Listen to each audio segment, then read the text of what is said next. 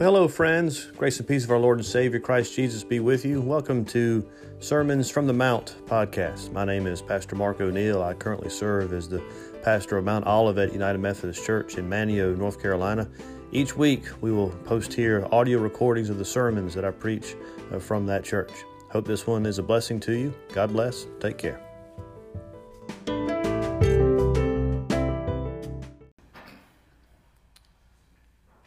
Friends, our gospel text and the sermon text for this afternoon comes from the Gospel of Luke, the second chapter, verses 1 through 20. So again, this is Luke chapter 2, verses 1 through 20. Hear now these words. In those days, a decree went out from Emperor Augustus that all the world should be registered. This was the first registration and was taken while Quirinius was governor of Syria. All went to their towns to be registered. Joseph also went from the town of Nazareth in Galilee to Judea, to the city of David called Bethlehem, because he was descended from the house and family of David. He went to be registered with Mary, to whom he was engaged and who was expecting a child. While they were there, the time came for her to deliver her child. And she gave birth to her firstborn son and wrapped him in bands of cloth and laid him in a manger, because there was no place for them in the inn. In that region there were shepherds living in the fields, keeping watch over their flock by night. Then an angel of the Lord stood before them, and the glory of the Lord shone around them, and they were terrified. But the angel said to them, "Do not be afraid, for see, I am bringing you good news of great joy for all the people. To you is born this day in the city of David a Savior, who is the Messiah, the Lord. This will be a sign for you. You will find a child wrapped in bands of cloth and lying in a manger." And suddenly there was with the angel a multitude of the heavenly host, praising God and saying, "Glory to God in the highest heaven, and on earth peace among those whom he favors." When the angels had left them and gone into heaven, the shepherds said to one another, "Let us go now to Bethlehem and see this thing that has taken place, which the Lord has made known to us." So they went with haste and found Mary and Joseph and the child lying in the manger. When they saw this, they made known what had been told them about this child. And all who heard it were amazed at what the shepherds told them. But Mary treasured all these words and pondered them in her heart. The shepherds returned, glorifying and praising God for all they had heard and seen as it had been told them. My friends, this is the word of God for you and I, the children of God. Thanks be to God. Well, friends, this past Tuesday, I had a visitor in my office. It was a guy named Scott Williams, and Scott is the Northeast North Carolina FCA, or Fellowship of Christian Athletes, area director. And he stopped by my office for a bit. He said that he had something that he had been wanting to give me for a few weeks. And he said, "You see, I have a buddy who works with the FCA group at Carolina." And that piqued my interest quite a bit. So I leaned forward in my chair a little bit and said, "Go on." What he pulled out of his pocket was this bracelet, which, as you can see, is, of course, God's favorite color. On one side it says Carolina, but more importantly, friends, is what is on the other side. On the other side are 4 circles, and inside each of the circles is a symbol. The first symbol is a heart. The second symbol is the division symbol that you and I see oftentimes in math class. The third symbol is a cross. And the fourth symbol is a question mark. And according to Scott, each symbol, when used together, is an evangelism tool. FCA refers to it as the 4, and it's meant to be an easy way to communicate the gospel. The heart means God loves us. The division symbol means that sin separates us or divides us from God and from others. cross means Jesus saves us. And the question mark then means, so what are you going to do now? Or what is your response to what you just heard? God loves us. Sin separates us. Jesus saves us. What is your response? And I love it. And I wanted to share it with you guys, but I wasn't exactly sure how. And then the Lord showed me this week that through the lectionary readings for both today, Christmas Eve, and tomorrow, Christmas Day, Luke 2 today and John 1 tomorrow, that when taken together, they proclaim the gospel message at a much greater extent, I would say, but just like the four. It does so in respect to teaching us about gifts given and gifts received. So truthfully, friends, what we have is going to be a sermon in two parts. Today, we're going to focus on the gift given to each and every one of us. One that tells us just how much God loves us and what this gift means. And then tomorrow, when we gather for Christmas Day, we're going to unpack the response to this gift. And although it may be a little obscured in our reading just now, the shepherds did in fact receive a gift. And it came not wrapped in pretty paper or bows or in a bag with tissue paper, but instead this gift came in bands of cloth lying in a manger. But before they laid eyes on this gift, they were told about it. And then they told others about it. And that's where I want us to focus our attention this afternoon. Because in verse 18, Luke tells us that everybody was amazed at what the shepherds told them. The shepherds' sense of joy was contagious, it seemed. It quickly began to spread, to wow, to startle a great many people. What the shepherds said did all of that. But have you ever wondered what it was the shepherds said? Because we're not told exactly what they said, are we? But of course, I suppose this is an easy blank for you and I to fill in. What the shepherds probably said was everything we read in Luke 2, starting at verse 8. They told a story about angels and a message of hope and peace. They told a story about a baby in a manger who was right where the angels said he was going to be. They used words like Savior and Christ. No, Luke didn't need to tell us what the shepherds said exactly, because it's the same thing that you and I have been saying and repeating this and every Advent season, the same thing we all hear as Christmas approaches. They would have started with the angel's message that to you is born this day a Savior, who is the Messiah, the Lord. To you.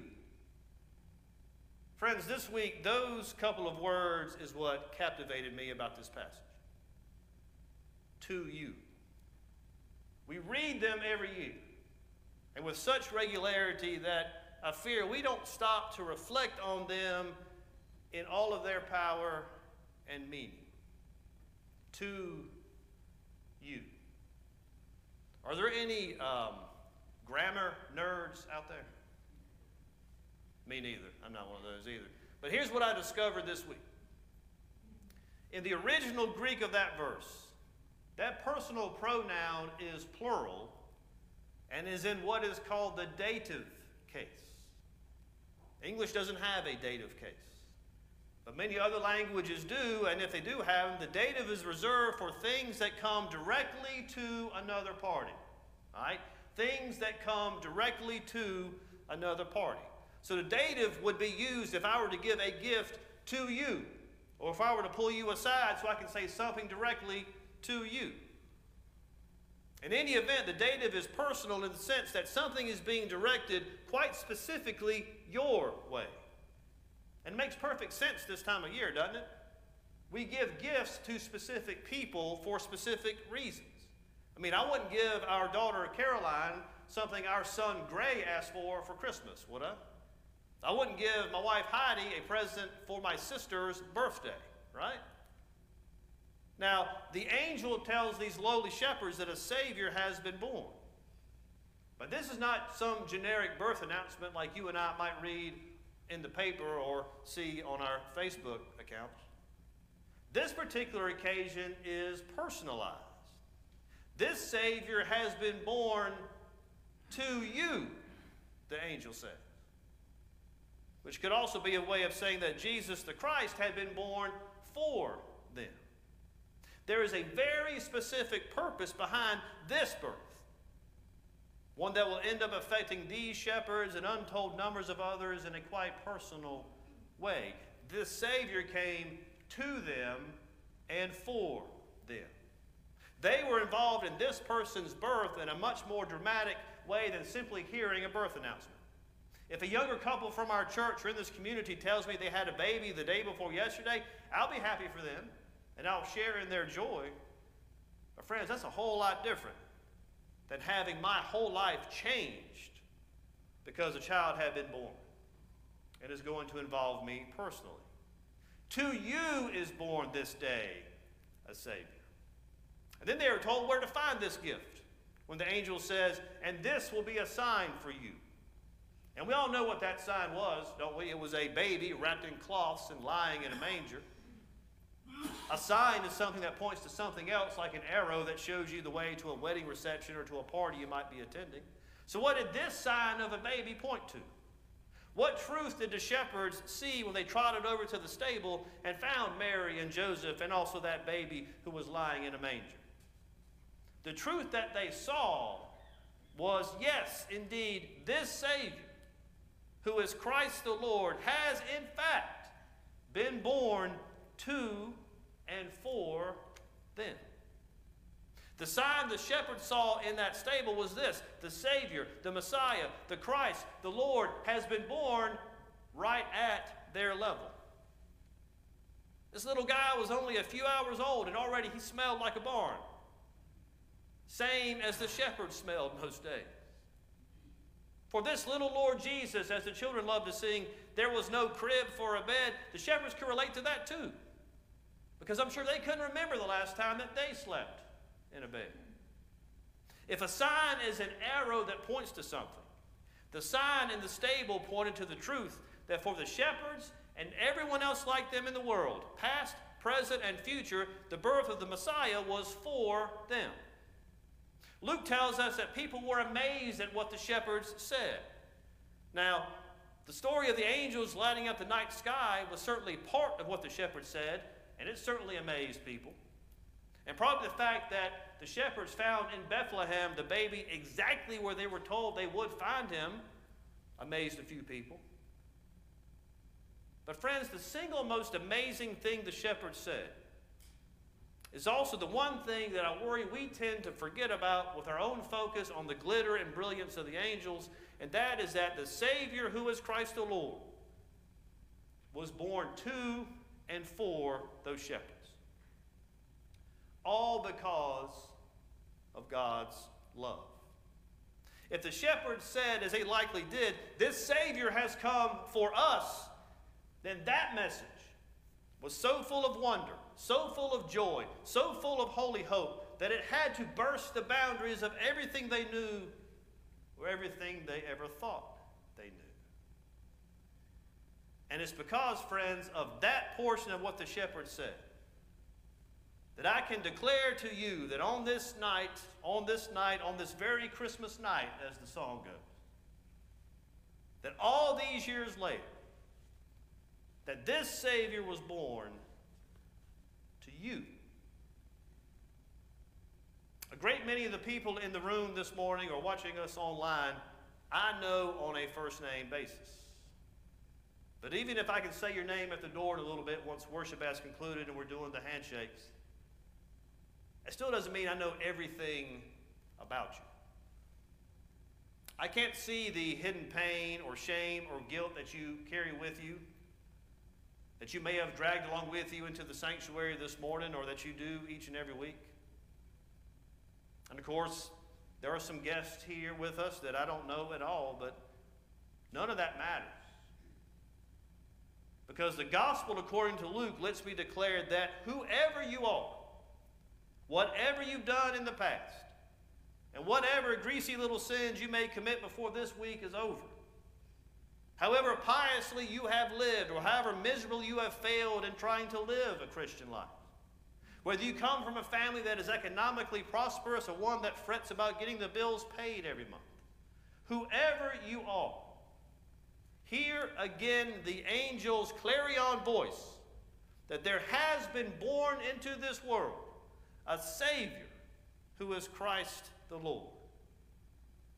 And above all else, hear this: that Savior was born to you and for you.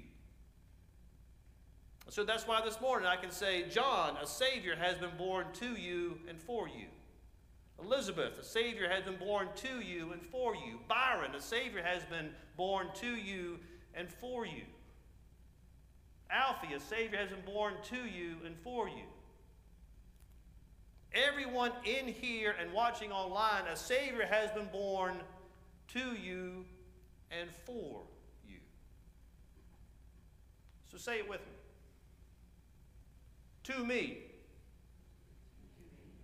and for me is born a Savior. To me and for me is born a Savior.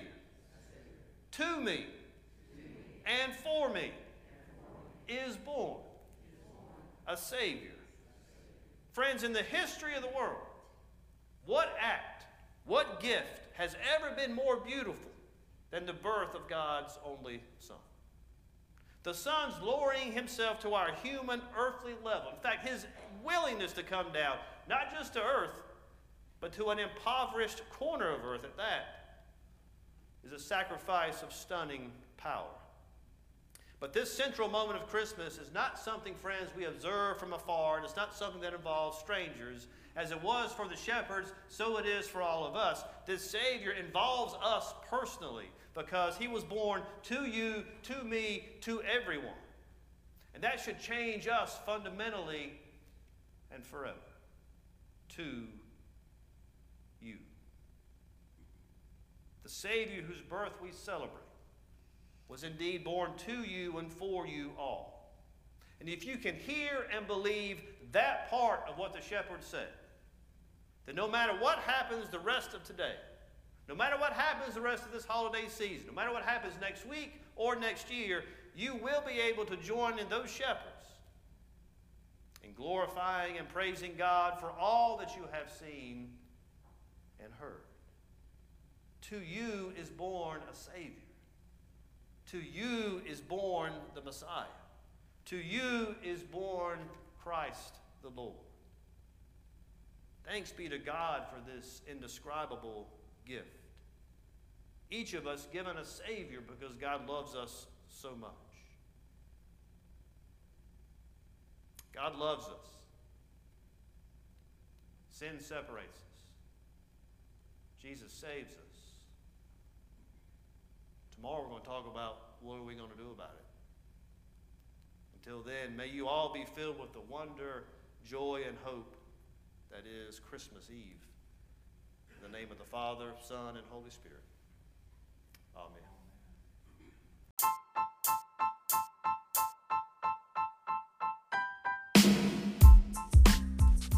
I hope you enjoyed this week's podcast. Until next time, God bless. Take care.